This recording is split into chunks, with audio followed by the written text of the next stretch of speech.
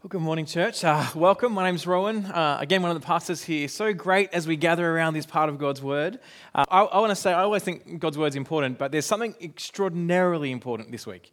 I think it's probably one of the most important moments in all of world history that we're going to read about in Acts. So if questions come up, we'd love to chat with you. I'll try and hang around down the front after the service. Please come and chat if there's things you want to talk through. We want to try and set that culture for us as a church to be interacting with the Word and not just hearing it and going away, but hearing it and thinking through it as you talk with one another as well. So let's pray together and ask God to help us as we understand this passage.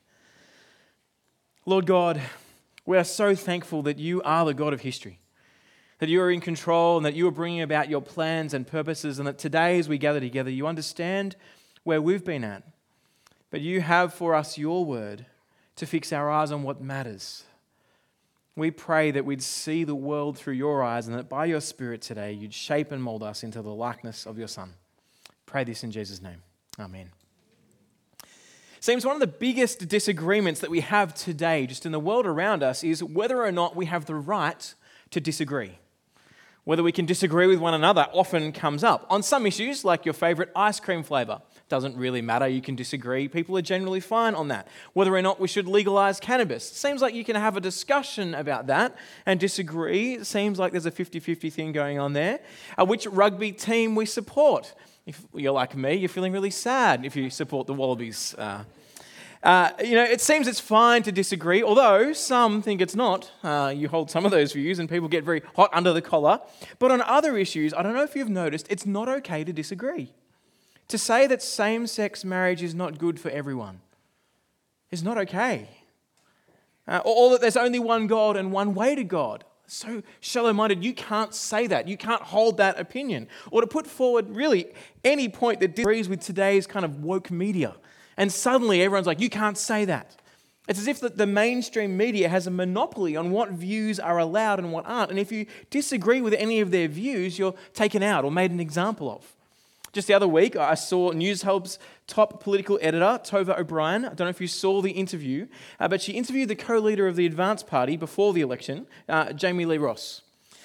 In this post-election interview, she was kind of discussing what went wrong with his political career, really, but the Advance Party's campaign. And I want to be clear in this. I'm not promoting or agreeing with Jamie Lee Ross's opinions. Some of his ideas around COVID, I pretty strongly disagree with. But the reporter, Tova O'Brien, she just tore shreds off him. She tried to shame him. She asked questions and didn't allow him to answer those questions because she disagreed with where the answer was going. More tellingly, because he disagreed with the mainstream media view. The one in power in this interview, Tova the reporter, exercised her right to disagree with Ross, but Ross wasn't allowed the right to disagree. I'll quote Tova for you. "I don't want to hear any of that rubbish. If you're going to come on the show and say things that are factually incorrect, I cannot allow you to answer." And she moves on. What gives us the right to disagree or not?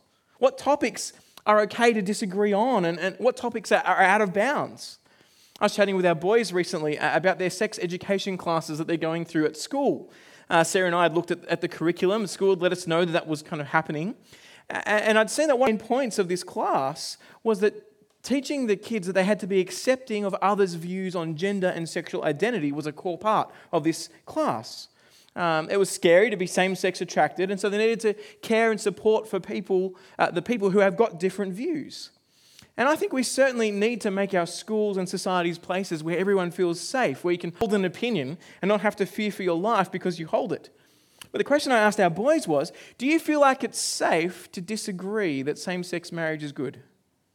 Like, can you hold a traditional view of marriage and gender and feel safe to say that in the classroom? Like you won't be mistreated because of it? And interestingly, as we chatted through it, the boys then went to the class. Someone else, in fact, two other people in the class put that question in the question box. People are going, is it okay for me to hold a traditional view or not? It seems that today it's okay to disagree as long as you hold the woke mainstream media held position. But if you hold anything apart from that, well, it's okay for you privately, but you should never speak of that publicly. Never bring that out. That's for your own private opinion. What those with airtime miss is that most ideas that come into the world have at one stage been fringe, outside the mainstream, in opposition to the popularly held opinion. It's as if it was okay for me to disagree so I can get my view into power, but once it's in, I don't want anyone else voicing anything different from my view. But what about when Christians disagree? How do we think about that within the church? In this passage that we just had read for us, we get a disagreement within the church. In fact, we get two if you get further on in the chapter. And typically as Christians, we think disagreements are bad. We want to run away from them. Perhaps it's come from the ugliness of people arguing about seemingly inconsequential matters. Kind of people arguing about this and that, and you're like, oh, why do you always go on about that? And you'd be right to think that way. Paul warns us in 2 Timothy 2:23, it's on the screen. Reject foolish and ignorant disputes, because you know they breed quarrels. The Lord's servant must not quarrel, but must be gentle to everyone. Now, there certainly are people who quarrel, who love to debate, and they're usually young men. Let's just be honest, guys. It's us, right? We love the argument. We love to fight, and we just want to show people something we've seen, or we just want to argue for the thing that's there. We can't let it go. We're like a dog with a bone. We've got to keep going on and on and on about it. And this is what Paul is writing to Timothy about. You know, some people get really irritated about the smallest little detail, like how you spell the word devastation. I don't know. How many of you are annoyed at that right now? A show of hands? Right. Now, did I put that in there to annoy you? Or was that part of my plan? Don't spend the rest of this sermon trying to work out how to spell devastation. I spelled it right the second time, so you can work out what I did there and what I didn't do. But for some people, they just can't get past that. It's so important. And they kind of want to come up to me later, and there'll be a cue here helping me to understand how to spell properly. And you can go around on every outline if you like and put a little wriggle underneath. But we do this, don't we? We do this with some issues. They become so important, and we need to think about, does it really matter? And generally, as we think through the local church, we think disputes are bad. But I want you to realize that we can end up on the other spectrum. We could be those people that avoid every dispute. We don't want to be involved with that. We don't want to talk about that. That doesn't matter. This doesn't matter. We just want everyone to love Jesus and be happy. We just want people to be united. We're about the church and being united. And so we shouldn't discuss these matters. We should just kind of be all friends and go out and think quite differently on some issues, as long as there's peace and unity. And what we've got in Acts 15 today is something that is disputed. It's probably one of the most important moments in world history. It's a core clarification that if we get wrong what they disputed in this chapter, we've lost the gospel. More than that, we've lost our salvation. And at the heart of this clarification are these two disputes. And what we find is that if we love disputes and always find ourselves in them, we're out of step with the Bible. We need to listen to that warning that Paul says in 2 Timothy.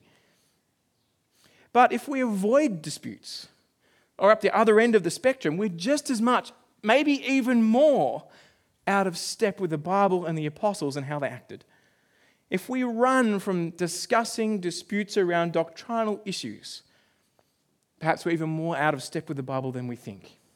Now, I'm not saying this to give all the young men permission to go and be arrogant tools. No. Think carefully about what you say. Say it in love. Some of us here, we argue about too much, we do. We argue with too much intensity, too much rudeness, and there's not enough love and listening. You need to hear that warning. Some of us need to think through that. If you think I'm talking to you, work it out for yourself, work out what God is saying. And come and ask me, I'll let you know. Come and tell me. If it's me, I'm happy to hear it. But what we see here is that there are times when disagreeing and disputing with people is exactly what we need to do. The question is, how do we work out when to dispute and disagree? Well, a friend of mine calls it the more important than peace threshold. That's how you work it out. Write it down, the more important than peace threshold. If the issue is more important than people remaining at peace, then you need to dispute it. You need to work it out. It's bigger than just staying at peace with one another. But if it's not, let it go. Let it go. But how do you work out that threshold? Well, in this section, we come across two disputes. One between Paul and Barnabas at the end of the chapter, and the other at the start between the Jewish Christians and the non-Jewish Christians, the Gentile Christians. One of those really, really mattered. The other one, less so. And so come with me and look at the facts of the dispute. Now, over the next 3 points, we're going to look at these two disputes with those same headings. We're going to look at the facts, what was at stake, and then how they resolved the disputes. So if you want a helpful way of doing it, you could draw a line down 1/3 of the page, because the ones we look at with Paul and Barnabas will be about 1/3, and the other side will be about 2/3. So that'll kind of help you. We'll go through them and then see them there. That might help, it might not. I might have just kind of confused you. We can dispute about that later. The facts. Paul and Barnabas, let's start there. This is the 1/3, the smaller section. Acts 15:36, Paul comes along and wants to visit the towns that they've preached the news of Jesus to, outside of Jerusalem, throughout the non-Jewish world. He wants to visit them and see how they're doing. Barnabas, who's been with Paul and who's done this mission to Antioch, they're kind of buddies together. Barnabas wants to take John Mark with them. Now remember, Peter got let out of prison and he came to the house where they were gathered. That was the house of John Mark's mum. Knocked on the door, the girl came, Peter's here, no he's not, yes he is, no he's not, oh yes he is. Okay, that's where he's at. So this is John Mark. Look at verse 38 of chapter 15. Paul insisted that they should not belong this man who deserted them in Pamphylia and had not gone on with them to do the work. They had such a sharp disagreement that Paul and Barnabas parted company, and Barnabas took Mark with him and sailed off to Cyprus, but Paul chose Silas and departed after being commended by the brothers and sisters to the grace of the Lord. He travelled through Syria and Cilicia, strengthening the churches. Now, the facts of this disagreement is that it's all about the suitability of John Mark's task at hand. Now, if you remember much about Barnabas over the last few weeks, we've been working through this part of history. Barnabas was the encourager. He was the one that kind of went along and encouraged others and was this warm, we'll give people a second chance and a third chance. We want to love them and build them up. He's this super encouraging guy. Colossians 4 tells us that John Mark was Barnabas' cousin. So there's kind of some, family blood things that are kind of happening here. But just 2 chapters earlier in Acts 13:13, John Mark had had enough of this gospel mission with Paul and Barnabas. He decided to go back to Jerusalem. Now, Luke says nothing about it in the text other than it happens, but they're thinking about who to take on their next mission, and how he acted matters. Paul was determined that John Mark didn't fit the bill as someone to take on this next mission. He wanted to leave him on the bench and take Silas instead. And so there's this great disagreement between Paul and Barnabas, so much so they part company. The dynamic duo. They part company. They go different ways. These church-planting gospel heroes that have known each other for 15 years, that had seen churches planted and encouraged people and been working together, Paul and Barnabas, they split. It's like Oasis. It's bad. Maybe not bad. If you don't know who Oasis is, I'm sorry. That's the facts of the dispute number 1. Let's flip over to the other side and see the earlier one with the Jews and the Gentile Christians. Acts 15:1. Some men came down from here and began to teach the brothers, unless you are circumcised according to the custom prescribed by Moses, you cannot be saved. Now, here the text tells us they come down from Judea, and sometimes people are like, hang on, they're in Antioch, that's way north. And they come down, and hang on, how does this work? Well, what you're seeing is they're coming down from the mountain. They're coming down from the center. It's that idea. They come down from the high place. But the direction isn't the issue. It's their origin. In Antioch, these non-Jewish Christians have been there. They've become Christians. They've trusted in the gospel that Paul and Barnabas have spoken. And then these people come in from the global center of Christianity, Jerusalem. This is the hub. This is where it all began. These guys were like the OGs of Christianity, the original gangsters. Right? They were the original Christians. They were there when it happened, and they've come along and they've said, okay, guys, these non-Jewish Christians, it's great that you're Christian. It's great that you're trusting now in Jesus, who was a Jew. This is awesome. And it's great you trust him as your king, but if you're going to become Jewish like Jesus was, you need to be Jewish fully. And circumcision was the sign that you were Jewish. Now, I don't know how you picked that from a distance, but that's what God set up. That circumcision was the sign that you were a Jewish male. It was a symbol given to Moses to signify that you were following God's rule. You were sitting under the Old Testament law, that sacrificial system, the food laws of the Old Testament, the purity laws. Everything given in the book of Leviticus that we looked at last year that outlined how different God's people were to be from the nations around them, how holy. And these people from Jerusalem were saying, you guys have got to be like that too. You've got to take on the whole lot. All the washing, all the snipping, it's all got to be done for you. Now, Paul and Barnabas, they're like, this is a massive problem. Because what these people from Jerusalem were saying is that Jesus is not enough. Trusting Jesus' work on the cross, his death and resurrection, is not enough. You need to become culturally Jewish. And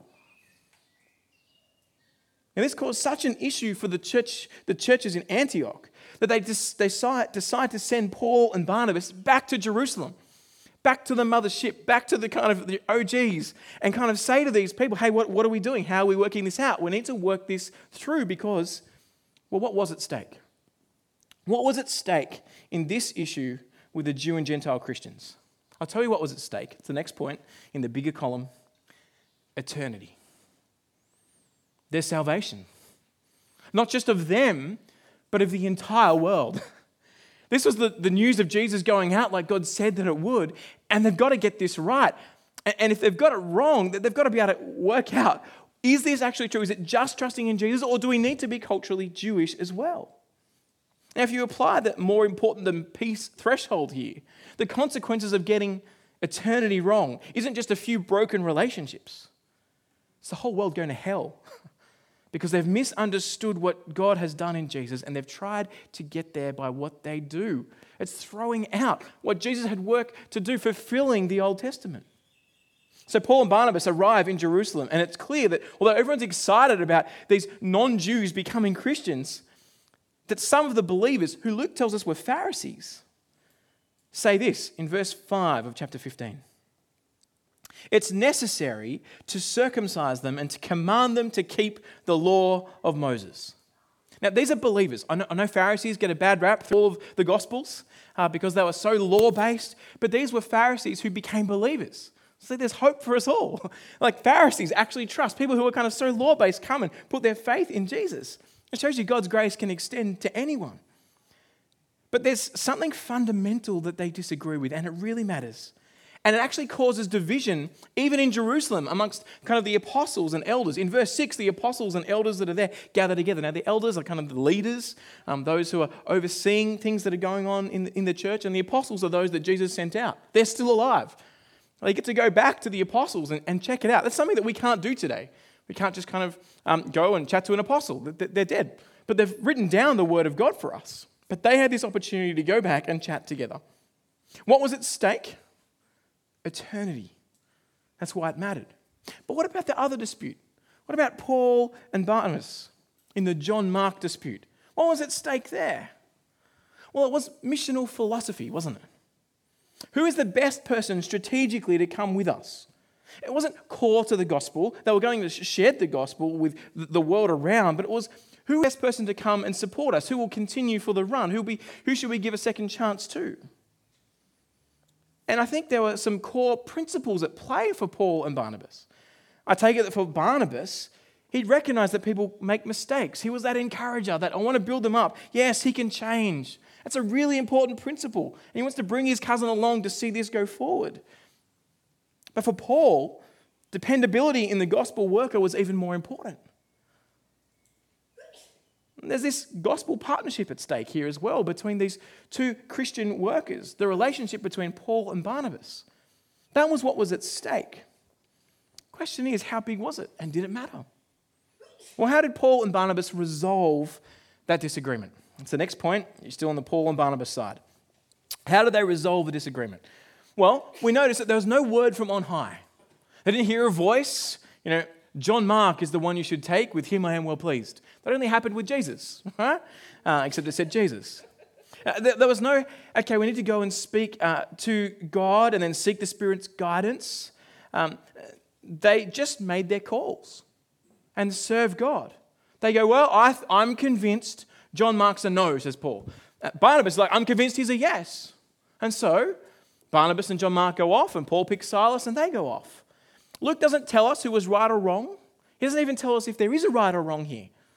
It's not put forward to say that necessarily right and wrong are categories we should apply to this disagreement. What's interesting, though, is that God uses this disagreement to see gospel duplication happen. Two teams go out now.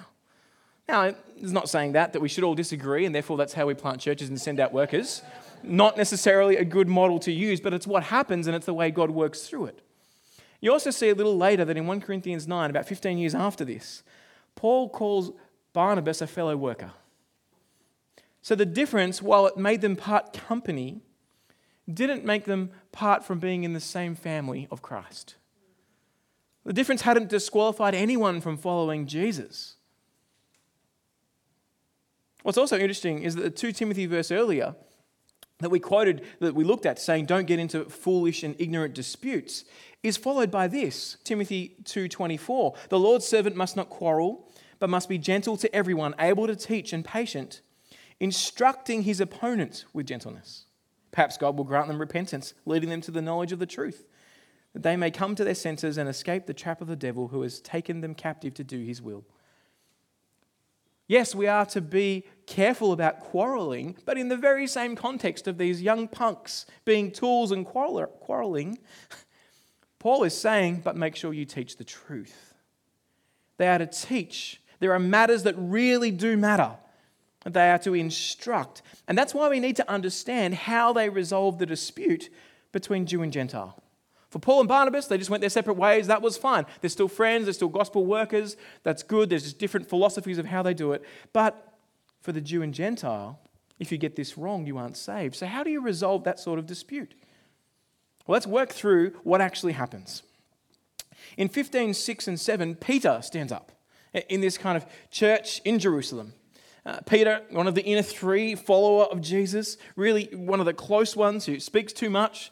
But then, as he has the Spirit of God, goes out and is the one who's been released from prison. Why did God release him from prison? Why did he go to such effort to get Peter this? Well, Peter was the one that originally had the vision from God to say that Gentiles could be Christians. So Peter says in verse 7, and it's on the screen, by my mouth the Gentiles would hear the gospel message and believe. And God knows the heart. God, who knows the heart, bore witness to them by giving them the Holy Spirit, just as he also did to us. So Peter stands up and says, look, I actually proclaimed this news of Jesus to the Gentiles, and God brought them to know him. Look at Acts 11:15. Acts 11:15. Peter says, as I began to speak, the Holy Spirit came down on them, the Gentiles, the non-Jews, just as on us at the beginning. What's different? Nothing. He said, then I remembered the word of the Lord, how he had said, John baptized with water, but you will be baptized with the Holy Spirit. If then God gave them the same gift he also gave to us Jews when we believed in the Lord Jesus Christ, how could I possibly hinder God? When they heard this, they became silent and they glorified God, saying, and here's the conclusion, so then God has given repentance resulting in life even to the Gentiles. Peter remembers what God had said to him and declares, no, Gentile and Jew come in the same way. They got the same gift of the Holy Spirit. They received the Holy Spirit exactly as the Jews had on that day in Pentecost in Acts 2. That meant it was impossible to say that they weren't part of the new kingdom God was gathering together by the preaching of the gospel, this news of Jesus. So in verse 9, Peter says, God made no distinction between them and us, cleansing their hearts by faith. Now it also shows that the giving of the Holy Spirit comes at conversion. It's part of the sign for the early church and for all believers. It's the reality that the Spirit comes when we trust in Christ. We trust in Christ because of the work of the Spirit. It's not a second and subsequent experience, as some would say. When you trust Jesus for his work in the cross, when you put your life in his hand, God puts his Spirit in us that we might see who he is and trust him and live for him. Don't separate those two. They come together. Well, then Peter says to make these Gentiles obey the Jewish customs, it wasn't a prerequisite for God. We preached the gospel to the Gentiles. God gave them the Spirit. We didn't say, all right, trust in Jesus, and before you do that, go and get circumcised, make sure you do the ritual washings, spend 3 days washing here. He didn't do any of that. God just went boom, and they trusted in Christ. So if it was good enough for God to give them the Spirit of God, for God's Spirit to live in them by the preaching of the word and them trusting Christ alone, why should we place a burden on them that's greater than what God did? A yoke, he calls it, like an oxen with this kind of heavy load that they've got to try and do. I mean, and for the guys amongst us, who wants to stand up and go, yeah, I'll be circumcised for this? It's not a pleasant experience, I'd imagine. And it's not just that. It's adding the whole law. If we remember back to the Old Testament, what the whole Old Testament tells us is that no one could keep the law. Israel kept falling over. They kept turning back. They kept rejecting God. The law was to show us, Paul says, that we sin, that we fall short. Peter's saying if we make them do this, we're making it harder than God does. We're placing the expectations of what we've been freed from to trust in Christ. Then they pull up Paul and Barnabas. Paul and Barnabas come to the front. They explain what's happened in their journey. Sharing the news of Jesus, they describe the events that have gone on. They describe the signs and wonders amongst the non-Jews, just like the things that happened amongst the Jews, showing the signs and wonders were showing that God is really at work. What's happened to the Jews is actually happening to the Gentiles. It's not that signs and wonders have an amazing power to bring people to Christ. It's saying, hey, Gentiles come to Christ the same way Jews do, by the work of God, Jesus' death and resurrection. It's the way God testifies to the fact that Jew and Gentile can now be one in Jesus, forgiven and set free, not because of their customs, but solely because of the work of Jesus.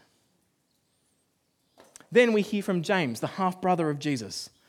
It seems that James is the main leader of this early church in Jerusalem. And look at how he responds to the argument. He's heard Peter, God spoke, I did this, I'm an apostle, this is what happened. The Gentiles became Christians the same way. We've then heard from Paul and Barnabas about how it's actually happened as they've shared the gospel.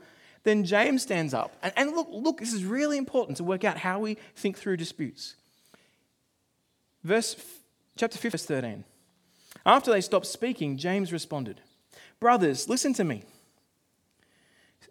Simon, which is Peter, he's using his Jewish name here, just recognizing his old name, has reported how God first intervened to take from the Gentiles a people for his name.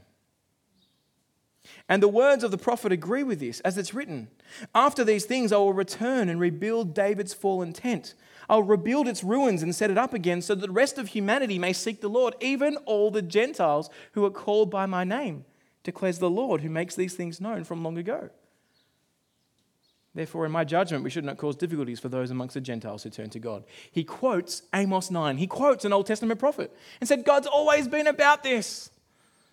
He could have said, go back to the promise to Abraham at the very beginning that I'll make your name great and through you I will bless the whole world. It's the big storyline of the Bible that God is bringing people to himself through the Jews to make a new people in Christ who is the true Jew.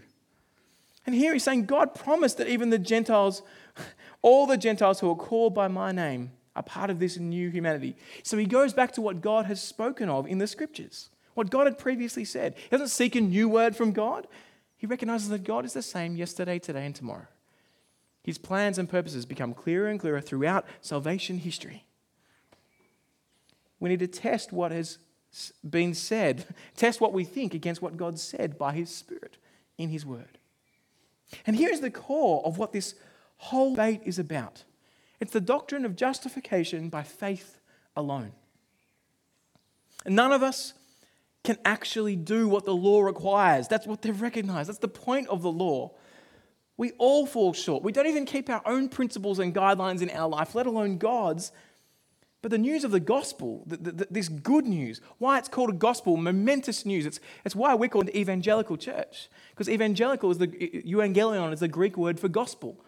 We're a church that's excited about the good news. The good news is we don't have to be perfect. Jesus has done it for us. We don't have to fulfill the law because Jesus did it in our place. That's exactly what had been said in Acts 13:38. Therefore, let it be known to you, brothers and sisters, that through this man, Jesus, forgiveness of sins is being proclaimed to you. Everyone who believes is justified, is declared right before God through Jesus from everything that you could not be justified, declared right before God for through the law of Moses. When you hear that statement, it should have this response. I no longer have to be perfect because Jesus has done it for me. Jesus has perfectly fulfilled all of God's requirements, and he's come and lived and died in my place, and he's offered me his perfect life in place of mine. Suddenly I can trust him and not have to have this yoke that I've got to try and work through and consistently offering sacrifice after sacrifice because I stumble and fail. This is what the Bible calls the grace of God, and grace just means gift. It's something that you can't earn. And when I first started working, for my dad. Was my first job. And I worked in his business. And I still remember he would give me at the end of the fortnight a little yellow envelope with my pay in cash inside it. There was a few coins and a couple of notes. It wasn't too much. I was doing some design work for him. But Dad would give it to me. And I'd worked for it. I'd earned it. I was like, thanks, Dad. But in a sense, I was kind of like, well, you owe me this. And if it was a bit short, I'd be like, what happened here? Like, I thought I worked those extra hours. He'd be like, oh, did you? Okay. And he'd fix it because I was owed to that. When I got that envelope from Dad, I didn't go, well, Dad, thanks so much.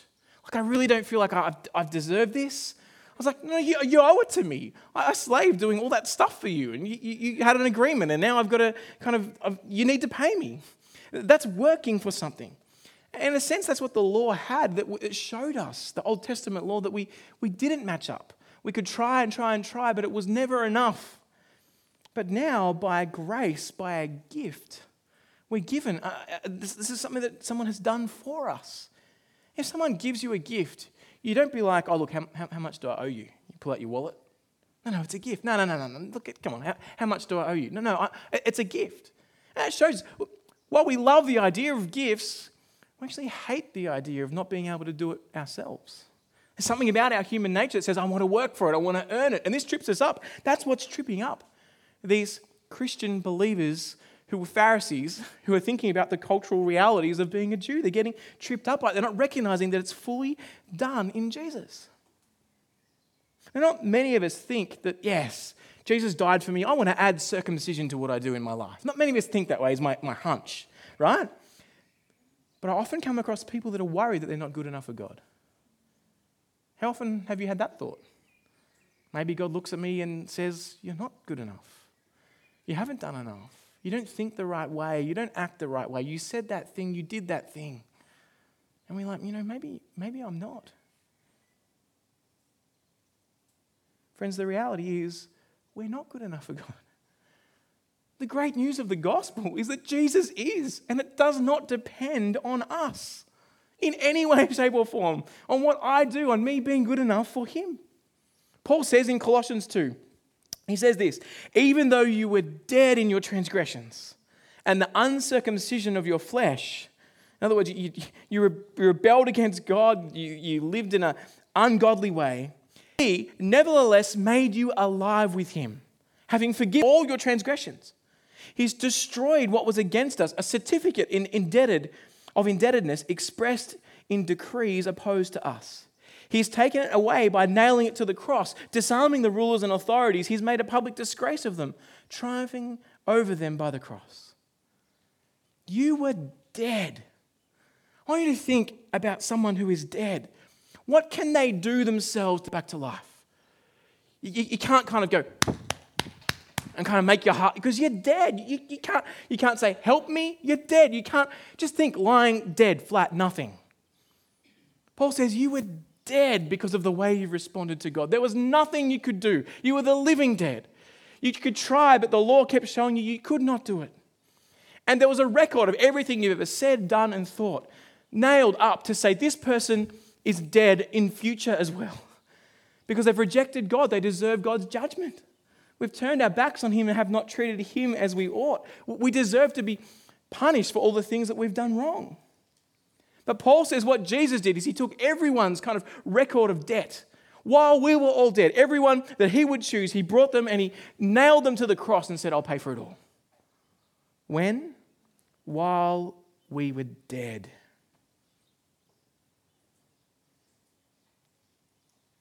If you don't trust Jesus today, he is not your king. Paul is saying you're dead. For all of us here, we're at one point dead. And the one who wakes us up is God and God alone. Perhaps for you, he's doing that right now. As you think through this doctrine that matters, that is probably one of the most important moments of world history, you're hearing that before God you deserve death and judgment and hell because of the way you've acted, and that's what your reality will be, but that God spoke through Jesus, and that by his Spirit now he's waking you up. He's reaching into that soft, soothing darkness, That rebellion that we so often love to dwell in and go, oh, this is great. This feels nice lying in my death. And God's saying to you, wake up. We can't do it of our own. But maybe, just maybe, His Spirit through His word today, God is saying to you, wake up. Listen to Him. Accept the life He offers. It's a free gift. You can't earn it. Jesus has paid the price for your sin. He nailed it to the cross and said, it is done. And when He did that, He took the punishment that we deserve. That's the grace of the gospel. That's the only way anyone is saved, and it's the only way we can continue in the Christian life, depending on what Jesus did for us. A number ago, I met someone who had tried to take their life because they kept feeling like they weren't good enough for God. They'd done all sorts of things to try and feel better about their relationship with God. Crazy devotional patterns, prayers, fasting, denying themselves worldly pleasures, trying every possible law that God had given them, trying to fulfill that. It drove this guy crazy until finally, as he tried to please God and think through how can I be good enough, and was in this complete pit of depression, he read Romans 1:17, that the righteous will live by faith. That the righteous, those who are declared right in God's sight, those who are perfect, will live by faith, by trusting, relying, depending. Righteousness, my relationship with God comes through me trusting in what Jesus has done. The man's name was Martin Luther. And when he discovered that very truth being disputed here in Acts 15, he could not help but speak and go out into the world and say, Jesus has died for you. It is finished. It is done. Trust Him. He lit up the Protestant Reformation, and the Word of God ended up being translated into the language of the common people. People heard the news of salvation by Christ alone, through faith alone, through the Scriptures alone, by grace alone, to the glory of God alone. And it changed the world. It's the best news the world has ever heard. Your future does not depend on anything you do or say, but what Jesus has done for you. That's why Christians have certainty. It doesn't depend on what I do, it's what He has done. What this episode shows us in Acts 15 is that what you think about doctrine matters. It matters immensely. You can't just say, love Jesus and everything will work out all right. It's just a matter of opinion. What it shows us is that you add anything to Jesus, Jesus plus anything equals nothing. And so, the apostles and the elders, they write a letter. And they send some people back to Antioch to pass on the kind of relieving conclusion. No circumcision, guys. Whew. No fulfilling the law of all these ways. It's all been done by Jesus.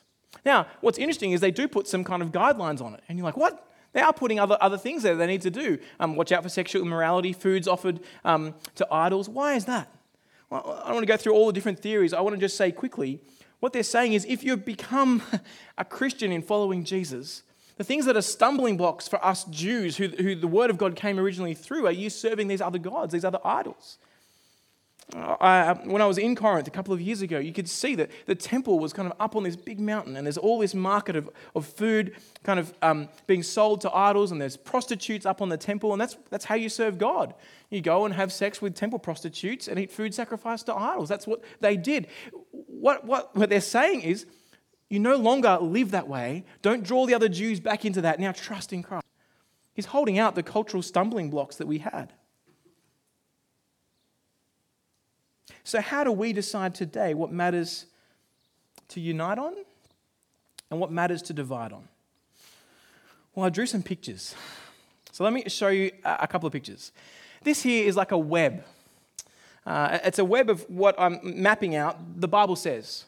You see here in the center, the next picture, this is what's clear. You can see that kind of pentagon, hexagon-y shape. That's what the Bible's very clear on. And it's central and is defended throughout the Scriptures. You might call that the gospel. There's a gospel center to everything the Bible says. And those little dots all over this web are other things that the Bible says. Now, when we see the ones on the outside of the web, the next picture, you see they're less clear. So you've got clear towards the middle of the web. The things that are outside are less clear or less central. Now, what we then realize is that all those dots are connected, like a spider's web. and they've kind of got these arms that go out. And what we see is that while some things are kind of not that central, like circumcision. Let's see. Paul says that circumcision is nothing. So it would be out here. Do you see that? It's kind of at an extremity. It's that little point there. Paul says circumcision, it's really nothing in 1 Corinthians 7. It doesn't really matter. But as soon as you say you must be circumcised, if you move it from it being nothing to being core, it's like moving it to this position. Now, I don't know if you noticed, it changed the shape of the core.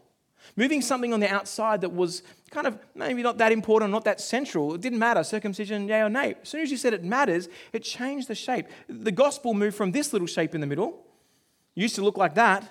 Now, when we say circumcision is required, it moves to this picture, which is different.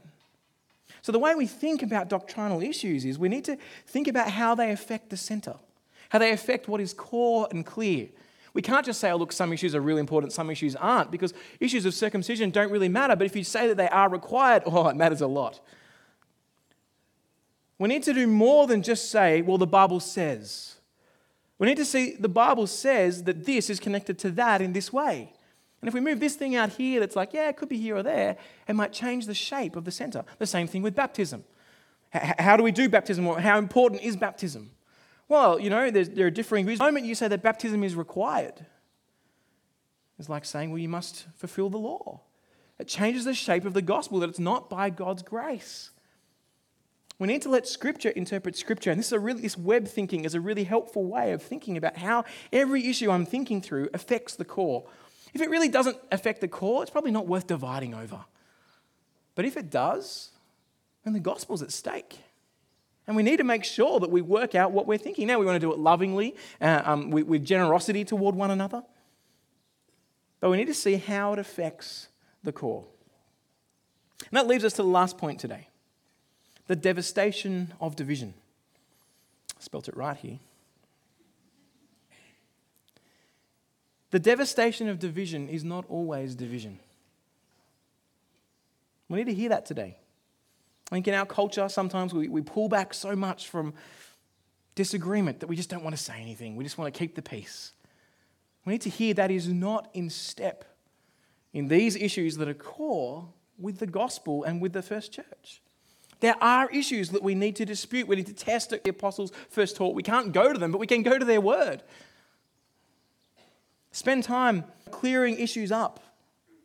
That's why as a church we have things like connect groups to discuss, to grow in our understanding of what God said, to say, look, here's what I think, but what do you guys think? And we sit under the word and apply it to one another and wrestle with how do we apply this to our lives and what do we think about that? Not just so we get head knowledge about this is who God is, but so we can work out how to live because doctrine matters. So I provide daily Bible reading notes to kind of grow us all in the Word of God, to be understanding more of Scripture so we can know God's will. It's why we spend time explaining the Old Testament and its fulfillment in Jesus. It's why it's important to know what's going on and understand why and its context, and then how the New Testament authors apply the Old Testament. Because if their word is the Word of God, then the way they apply it is God's way of applying it. What we think matters, and it determines how we live. And sometimes that means there'll be division, and that's a good thing. Division is not always bad. With Paul and Barnabas, there was a difference there, but it didn't divide everyone. It wasn't kind of such an issue that it had to go to this big thing. Now, by the way, sometimes that thing that happened in Jerusalem is called the Jerusalem Council. I don't think it's a good word.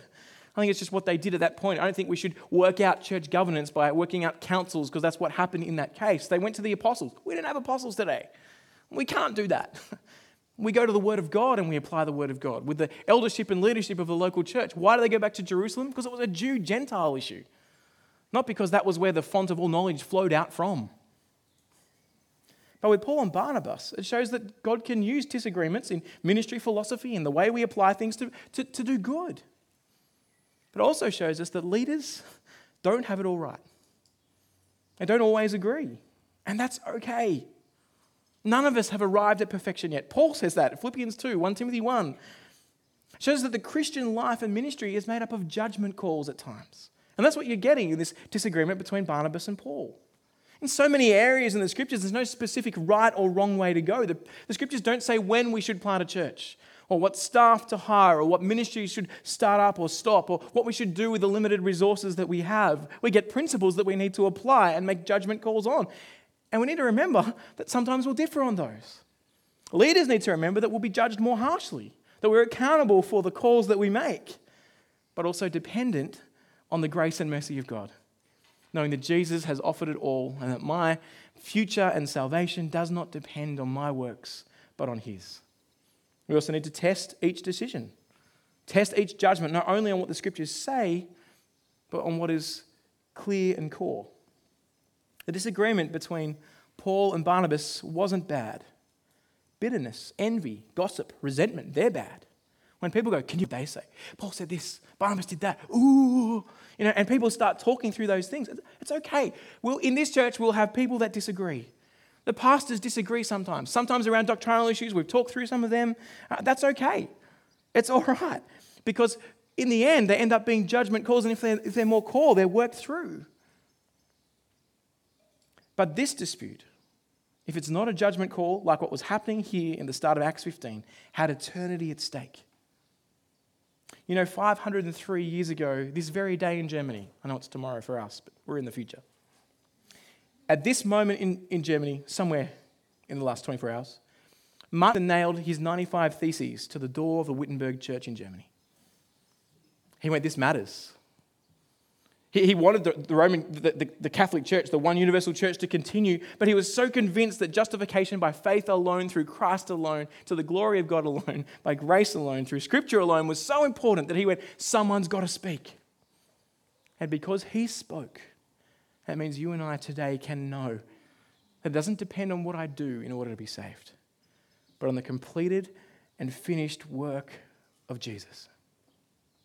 Friends, don't make the same mistake that the Catholic Church did. Delight, revel, be filled with joy that at the moment Jesus died on the cross, for those who trust in Him, His words were as true for you and me as they were for Him. It is finished. Our sins have been paid. The punishment has been poured out on Him so that we can stand forgiven. And then in the freedom of living for Him, the news of the gospel gives us a great and a freedom to serve, to live for what is right. Let's ask God to help us to do that. Let's pray.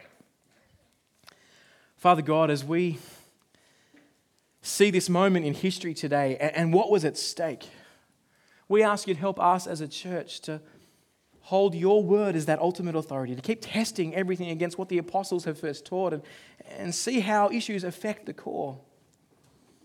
We ask that you'd help us to speak up when we need to speak up and to shut up when we need to shut up. You show us where we're being arrogant and discussing things that are really trivial and worrying about the small things rather than worrying about the center. We thank you so much that Jesus came and died in our place. That as He died on that cross, He took the penalty for sin so that we could be forgiven and we could stand before you and call you our Father and the new creation our home, and know that our forgiveness is not tied up in anything that we have done. Forgive us, Lord, when we think that we're not good enough and we think that we can be. Help us to recognize that Jesus has done it for us and to revel and delight and love serving you because of the grace that you've shown us in your Son. I pray this in His almighty name. Amen. You've been listening to a sermon recording from Auckland EV. We hope you found it helpful, and if you'd like to find out more about Jesus or about church, we'd love to get in touch. So check out our website at aucklandev.co.nz for more details. Thanks for listening.